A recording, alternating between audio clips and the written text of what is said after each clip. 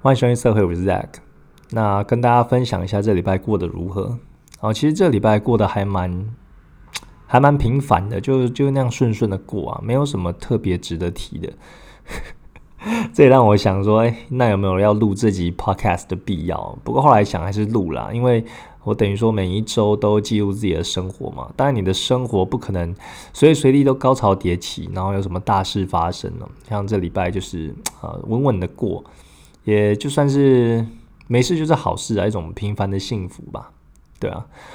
那也跟大家聊一聊最近，今天是礼拜四录的啦，对，原本我一般都是礼拜五录 podcast 嘛，但是我想说尽量的把工作时间可不可以再压缩到就礼拜一到礼拜四就好，然后礼拜五就有一个放假日，然后就是属于自己的时间，然后你那时候可以出去玩啊，或是去放松一点，去一些地方。喝个咖啡等等的，那你当然也可以选择工作也可以画画。那我就会觉得说，礼拜五画画的话，就是我多赚的，就是超前部署的那种感觉。其实画起来也比较轻松啊，我有朝这个目标去前进。那最近也是，虽然过得还蛮顺的，可是好像有一点点感冒的迹象，我不太确定。就是上礼拜天的时候，然后就好像喉咙有一点不舒服，然后会觉得有点快感冒的。那后来这几天呢，其实喉咙都是有一种很干的那种状况，变得我要一直喝水，一直喝水。但喝水就是还是觉得嘴唇很干，然后嘴巴很干，然后也有一些流鼻水啊，大概就仅止于此，没有再严重了。因为通常我一般感冒的症状都是可能喉咙就痒痒的，然后再来就可能流鼻水嘛，然后再来就可能头会烧烧的，然后就有一点发烧，那再变成喉咙痛。那通常在这之前我就有去看医生的啦，因为发烧的话你就会懒懒的嘛，那也影响到工作效率，我就会去看医生，然后为了工作，然后就让自己的身体好一点，然后其实吃药就好了。但如果没有工作的话，我就是比较偏向不会吃药，就让身体自然好。然后是因为就想要不要 delay 工作进度，然后再去看医生这样子。但是这一次好像也还好，然后就是到喉咙干的这种症状，然后还有流鼻水就没有再严重下去了，那也持续了3-4天了。所以呢是有一点困扰啦，对，就觉得要一直喝水，然后嘴巴就还是一直口渴，然后比较不太舒服。那可能在录这个 podcast 的时候，大家听我的声音可能也有一点不一样，那就是这个原因。好，那我今天有去我家附近的一家图书馆，我觉得还蛮赞的。就是图书馆它应该是新盖好没有几年，然后整个空间还蛮大的。然后其实一周我都会找一个时间去外面就是走一走，然后去坐在可能咖啡厅啊或图书馆里面，然后画草稿。然后那一天的目标就是尽量不要用电脑啦，然后就可以画一些新的东西，然后用手绘这样子。然后一方面也是让眼睛休息一下。那今天早上呢就去这家图书馆，然后觉得很赞，那空间很大，然后很明亮。那自习室呢我就挑最后的位置，然后因为最后通常你不会有人坐在你后面的嘛，就不会看到你在画什么，其实隐秘性还蛮够的。那我就坐在那边画画啦。不过我也没有打算画一整天，因为有时候一直手绘你就会觉得那个纸啊或什么的到处都擦不屑，就有点脏脏的。那有时候也会想要转换个心情，所以我画了大概上午画到下午2点之后我就回家了。那回家就会接电脑画电绘。对，我以前还会带电绘板到咖啡厅什么的，但后来觉得有点太笨重了。虽然我买的算13寸不大，可是它就要接一些有的没的线啊。我现在的技术好像还不用到不接线，然后也可以跑很快的。因为好像有些电绘板它可以不用接线，然后就是用 WiFi 或是蓝牙等等的，就是做连接。可是可能你的电脑性能要好一点还是怎么样的，就你画笔如果下笔的时候，那电脑性能没有很好，它还是会有一点延迟的这个状态。所以反正我已经买了这个电绘板，它是需要插头的，还有一些线的。我就后来就大部分都在家里画，然后就在我自己的书桌固定一个位置，就会画电绘这样子，比较少再带出去啦。所以出去走一走的话呢，基本上都是画这种手绘的东西。那这图书馆离我家很近嘛，我也觉得很不错，然后可以提高我去的这个几率因为第一图书馆是免费的嘛，相对于这个咖啡厅。那第二就是它的整个氛围呢设计的也比较文青，然后整个的空间也是有挑高的我比较喜欢，那也离我家近，所以之后去还是会蛮频繁的。那我觉得去个半天，然后下午就会花一些电汇，这样子转换工作的内容还不错。对啊，跟大家分享一下。然后最近呢，早上也是送完小孩之后，我也在公托附近的一个早餐店吃早餐，我觉得还不错。因为那个早餐店里面，第一个当然是好吃啊，然后第二个就是它有放漫画。对，有些早餐店它架子就有放一排漫画，然后我就会抽个几本，边吃早餐的时候边看。以前也有去另一家早餐店，然后它放的是海贼王，然后那时候就有翻几本海贼王，我已经很久没有追了。然后那时候就看到海贼王后期的漫画，觉得很好看，然后又就是每天早上就是去那边吃早餐，然后看漫画，大概到10点半之类再回家，然后再开始工作。然后虽然是有一点偷懒的，但是就会讲自己说看漫画其实也是一种学习，就看人家他的这个线稿啊，或者他的这个分镜怎么画的。当然是耍废居多啦，就是看一些那个剧情啊，就很热血等等的。反正呢早餐店有放漫画，我觉得还蛮不错的。那这一次吃的这个早餐店呢，它也是有放，那它就放这个灌篮高手的就后来就是抽第一本，然后它刚好有第一本开始这样子，我抽第一本来看，然后觉得很不错。其实灌篮高手应该是没有人不知道啦，然后非常的有名，但是老实讲我没有看完全部，我都是片段的看。然后以前就是可能在电视上啊，你就会看他们的就是那个经典桥段嘛，就教练我想打篮球我喜欢打篮球，那个三井寿说的那个经典桥段，然后还有这个樱木花道啊，一直无饭毕业然后这个投篮都投不进这样子，然后会有一些什么流川枫我爱你，流川枫我爱你那个啦啦队就有几个这些记忆点。那大概的剧情都差不多知道，但是其实没有从头到尾这样子完整的看过。那最近呢，就是去这个早餐店就顺便就看这个灌篮高手，然后看完了之后，像晚上要睡觉啊，孩子睡了，然后我就在画画，然后有放松之余呢，我也会用电脑就是打开找这个漫画来看。然后大概这样，因为最近刚好又很迷篮球嘛，就是边看漫画，然后边打篮球，我觉得还蛮有趣的。那真的是就把以前的那段空白补齐啊，你就会看他们人物之间的角色跟关系啊，然后剧情怎么样发展啊，它的细节怎样就是这样看的，我觉得还蛮好玩的。对啊，其实很多的以前经典的漫画我其实都是听过，但是没有实际上把整个看过，像是死神，然后死神也是很有名的嘛，那时候就是3本著，火影忍者、海贼王跟死神。那前面2个我有看过，但是死神我那时候就是没有看过。那包括现在我可能比较对他有的印象就是他里面画的女性角色就非常的性感，然后我也可能也会画一些就是18禁的，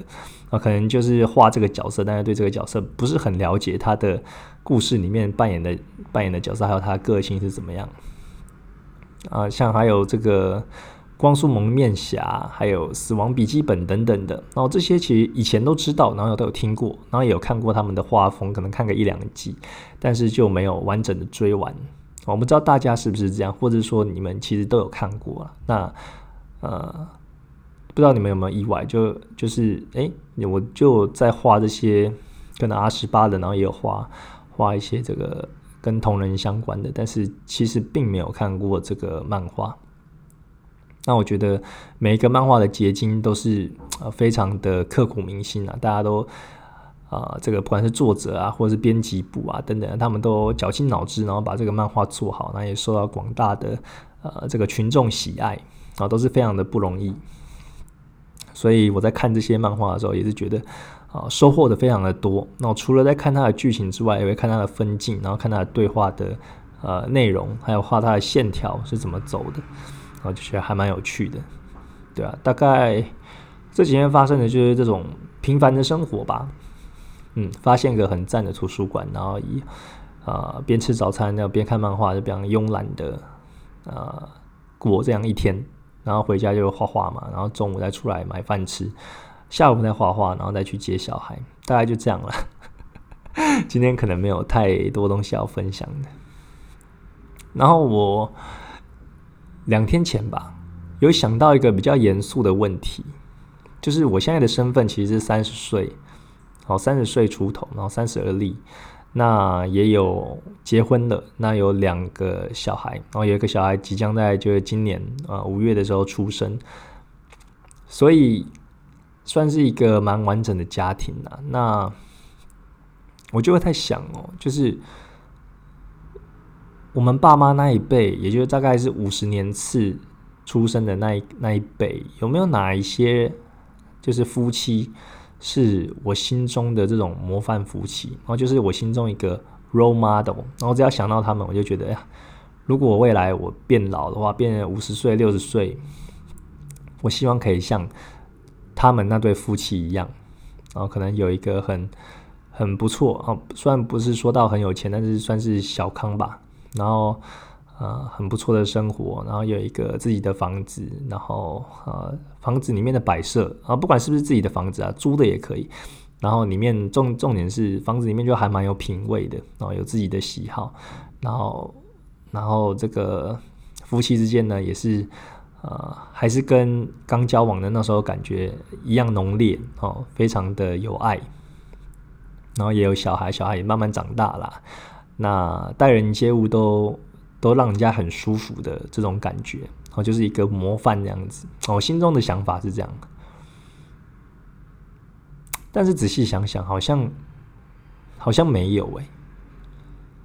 对啊，我其实很认真，2天前我就很认真想，我心中到底有哪一些大概50年次，就现在大概50-60岁的这种夫妻是我认识的当然，你可能在这种电影或是网络上看到一些名人他们的这个夫妻生活，然后看起来也是很让人称羡嘛，可能有男的帅女的美，然后又是那种世纪婚礼，然后又有几个小孩，然后住在哪里，感觉都富丽堂皇。但是其实那个就只是我们看到的一面，你其实不知道他们的人格，然后跟他们的相处，或者说你知道他们的消息都是媒体呈现出来的，那个不算。我指的是你可能身边认识的人，或是有一些有见面有交谈过的人，让你会有这种 role model 的这个向往。我仔细想想，好像真的没有我50-60岁真的没有。倒是同辈可能会有，我心中目前就是有一对吧，对，就同辈就是大概是30岁左右这附近这个年纪就有结婚就生小孩的。我想的可能就有一对就比较接近我的想法，然后因为我自己也，这样讲说是自负吗？我觉得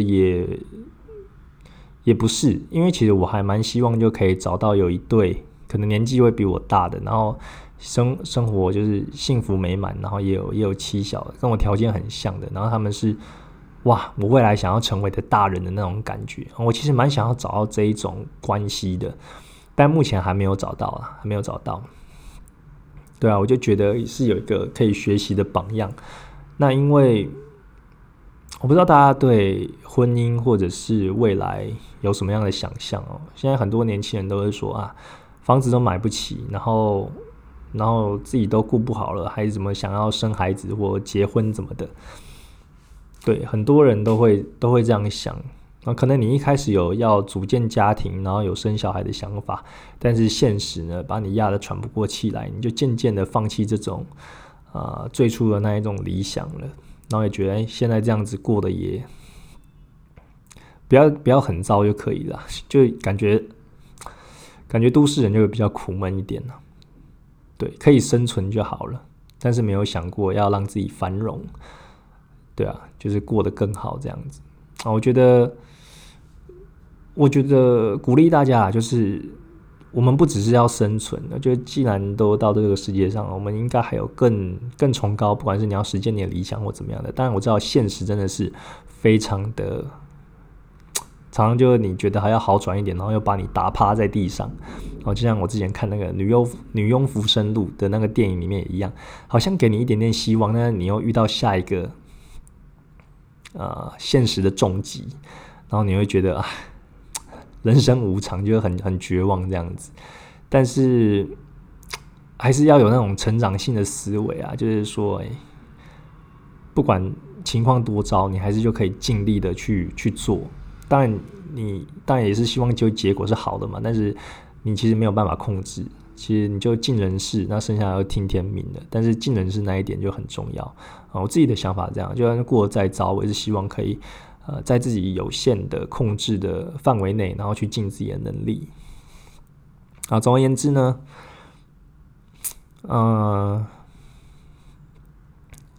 对，就是对于婚姻跟未来的想象嘛。那我以前也有这种想要成家的想法，当然现在也实现了。但是在过程中呢，其实也不容易，因为你跟另一个人相处，基本上就是一个完全不同的个体，所以你也会有一些摩擦，或者是有些意见不同的时候，然后也会大吵特吵，然后也甚至会恨对方。这边讲恨真的是绝对不夸张。你很爱一个人的时候，你有时候也会非常非常的讨厌他，非常的恨他。但是对我来说啊，我结婚的话，对我来说是一个誓言，然后是一个承诺，就是我会爱我的老婆就一辈子，然后不管她遇到什么样的事情。那的确有时候会吵架，然后有时候也很不爽，但我就会老实的跟她讲，比如说我们在吵架吵很凶的时候，我就说我现在很讨厌你，然后我不想跟你讲话，但是我还是爱你的，然後只是现在这个 moment 我过不去。然后我其实会这样跟老婆讲，当然是会稍微婉转一点用我的话，但是她了解我的意思。我记得以前有一次老婆我们就在分享那时候就是已经没有吵架，她就在分享说其实她觉得我这样子很好，然后她好像没有，她以前就不知道是不敢还是没有勇气，就会这样跟对方说，就是可以很明白的跟对方说我现在很讨厌你因为她觉得好像你的另一半或是你的男朋友或怎样的，你就喜欢他会跟他在一起嘛，那你讨厌他，你又怎么会跟他在一起？所以当着对方的面说，我觉得我很讨厌你，好像是一个很难办到的事情。然后但是我们那样聊就是说，其实每个人都是有情绪的，那你也知道当下的那个情绪，不管是好或者不好的状态的时候，有时候说话就会比较伤人，或是比较怎么样的。那我就是会让我的另一半知道说，我现在可能是在气头上，然后也是就是不太舒服因为你可能做了什么事情，或是发生什么事，那我现在就是对你很看不顺眼，然后很讨厌你，不想要跟你接触。这其实也是保护自己的一种机制，就是说我们先冷静一下，然后先不要跟对方沟通，因为越沟通就是把事情越闹越大，然后你可能会说出一些很伤人的话，那就表达我现在的状态。那我现在就会先这个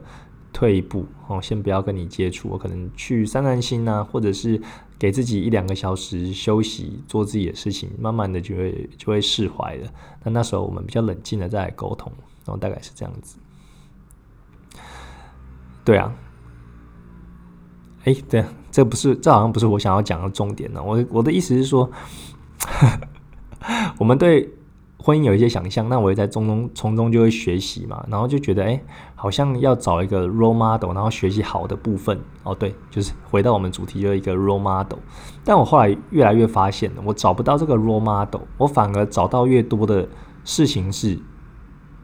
这个东西或这个事件或这个态度，我以后一定不要对我的家人、对我的另一半、对我的小孩这样子。就是你们可以找到很多的负面教材，不管是在你自己的原生父母身上，或者是亲家也好，或者说你看到别对夫妻，或是朋友，或是朋友的朋友等等的，你都会看到负面教材。对，我觉得正面的反而没有那么多对，可能现在有听几个育儿的 podcast， 也是知道说大家也有会遇到一些类似的问题，然后大家都在那个泥淖中，就是非常的痛苦。那这个东西呢，就是我们要把它记起来。就你可能以前爸妈对你是打骂教育的，他就说你不可以做这个，但是他没有讲你不可以的原因是什么，没有前因后果嘛，就被禁止了，所以你也觉得很莫名其妙，然后你不了解那个原因，就会觉得是一种非常教条式的这种管教。这种其实没有触碰到你的内心，或者是常常被否定啊，否定你的感觉等等，然后其实就会很不好的。那这个也是我希望可以避免。那在我的下一代就可以把这些毒瘤都断开的。我其实更多的时候是有这种感觉，就看到像我爸妈他们相处的模式啊，或者说他们对我有时候有一些态度啊，不管是过度热情、过度关怀，或是冷漠啊，或者是不讲话，或者是没有倾听我的想法，或表达一些什么的，然后这些我都会，我不知道，我以前好像都会默默的就会记下来，然后记下这个 moment， 然后我就想说，你现在这样对我，那就算了，那我有自己排解的方式，但是我把它记下来了，我以后就绝对不要这样对我的小孩，或者是对我的另一半，这样子。对啊，我不知道大家有没有就这种的经验。然后现在看到别人的父母啊，他们怎么样教小孩的，也是一样哦。很多人就是教小孩，就这个不可以碰，那个也不可以碰嘛。然后好像他处处都碰壁，这个也是我想说啊，我其实就让小孩有独立思考能力，然后让他们尽量去尝试，只要不是危及生命危险的。好像以前就是带小朋友去公园的时候啊，然后我就发觉有一个阿嬷就带着她的小孩，那我带着我的小孩嘛，我其实就让他爬，就要让他爬楼梯或者是走那个台阶什么的，我就看着他，只要他突然往后倒栽葱，我其实都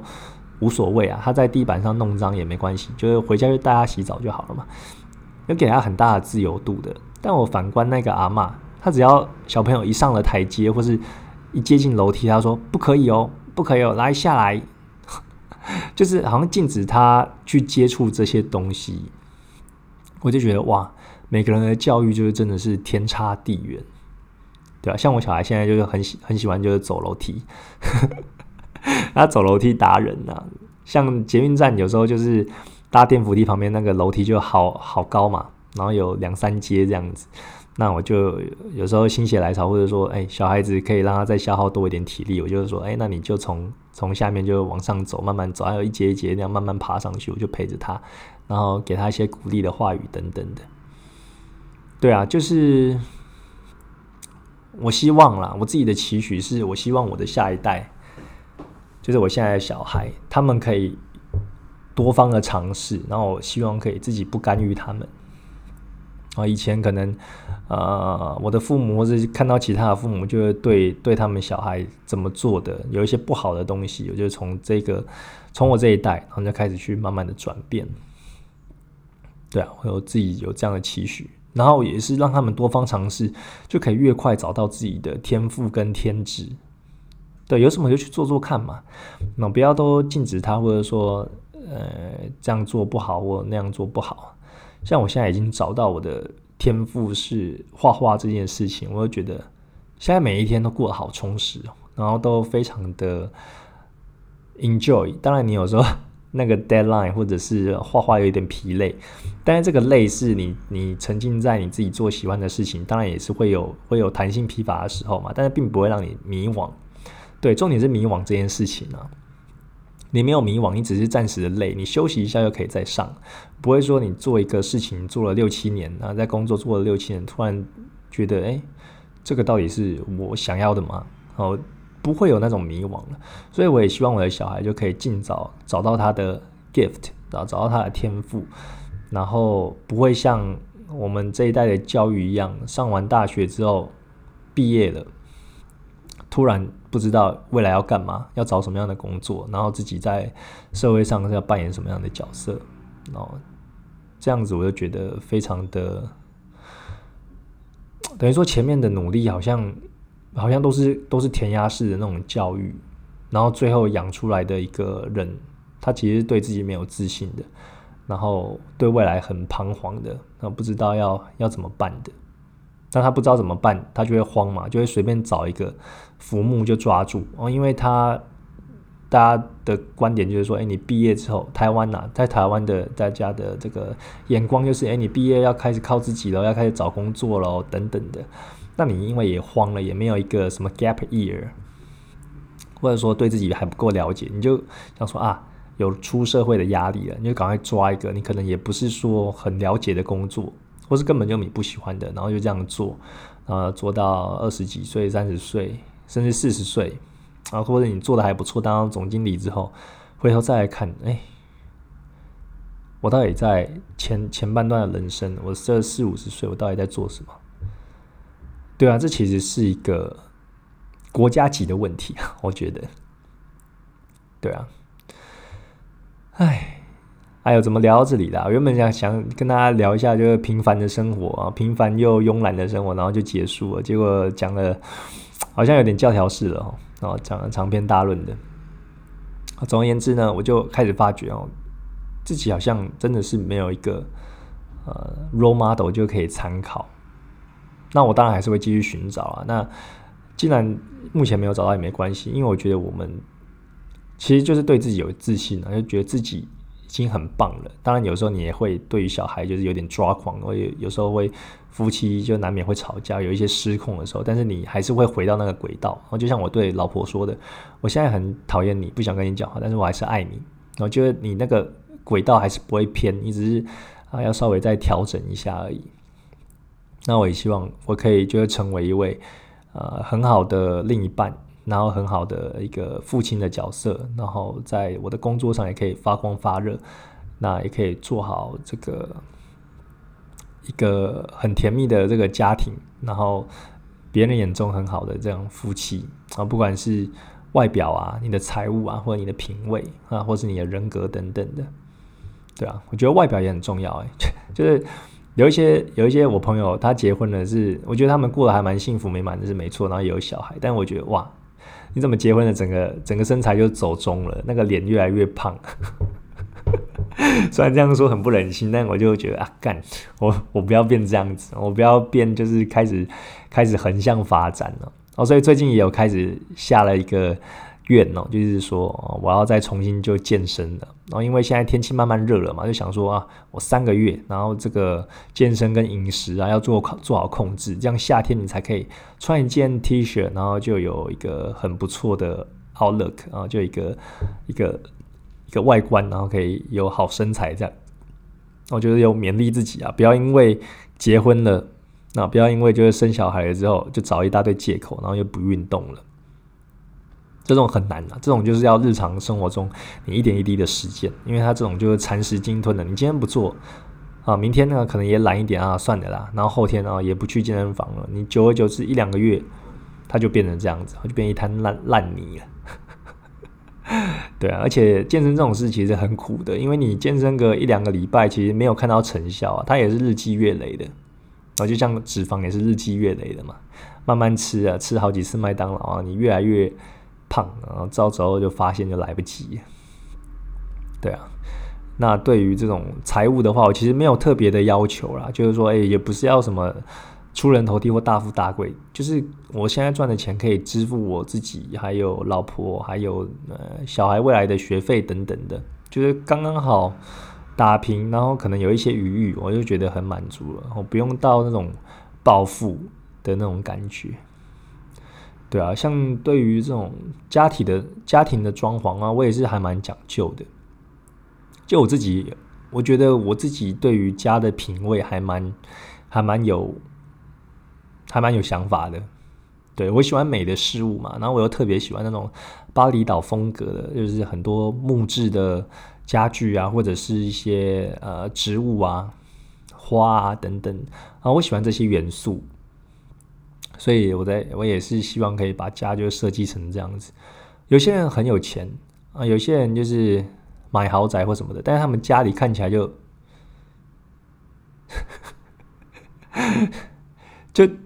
看不出品味，你知道吗？我就觉得品味这种真的是无关你有钱或没钱，就是你从日常生活这种美感的培养，或者从小这样培养出来的。这个也可以是我未来就希望可以带给小孩的啦，就希望他可以是有一个有品味的人。像我可能在一个空间，比如说在大学住宿舍的时候，或者说如果你在租房子有一个小小的空间，大概几坪而已，我也会希望可以把它打点的，就是我每次回到家都会觉得窝在这边很舒服的，不太想出去会有刻意的去营造那个空间感的感觉。对啊，你看你生活中待在家里的时间也算多嘛，或者说或者你在外面工作到很晚，但是你还是要回家睡觉啊，那个地方是你虽然你人生中也是会待一个很久的地方，那你就算是租的也好，你也可以把它弄得比较符合你自己风格一点嘛。大概是这样子的。好了，今天就聊到这吧。对啊，等一下要去接小孩了。那明天周五呢，也可能出去晃晃走一走吧，对，稍微放松一点。对啊，今天这个礼拜也过得还蛮惬意的。然后今天晚上要打篮球，然后礼拜四晚上都是我的篮球日，然后希望可以有好表现，然后也不要有这种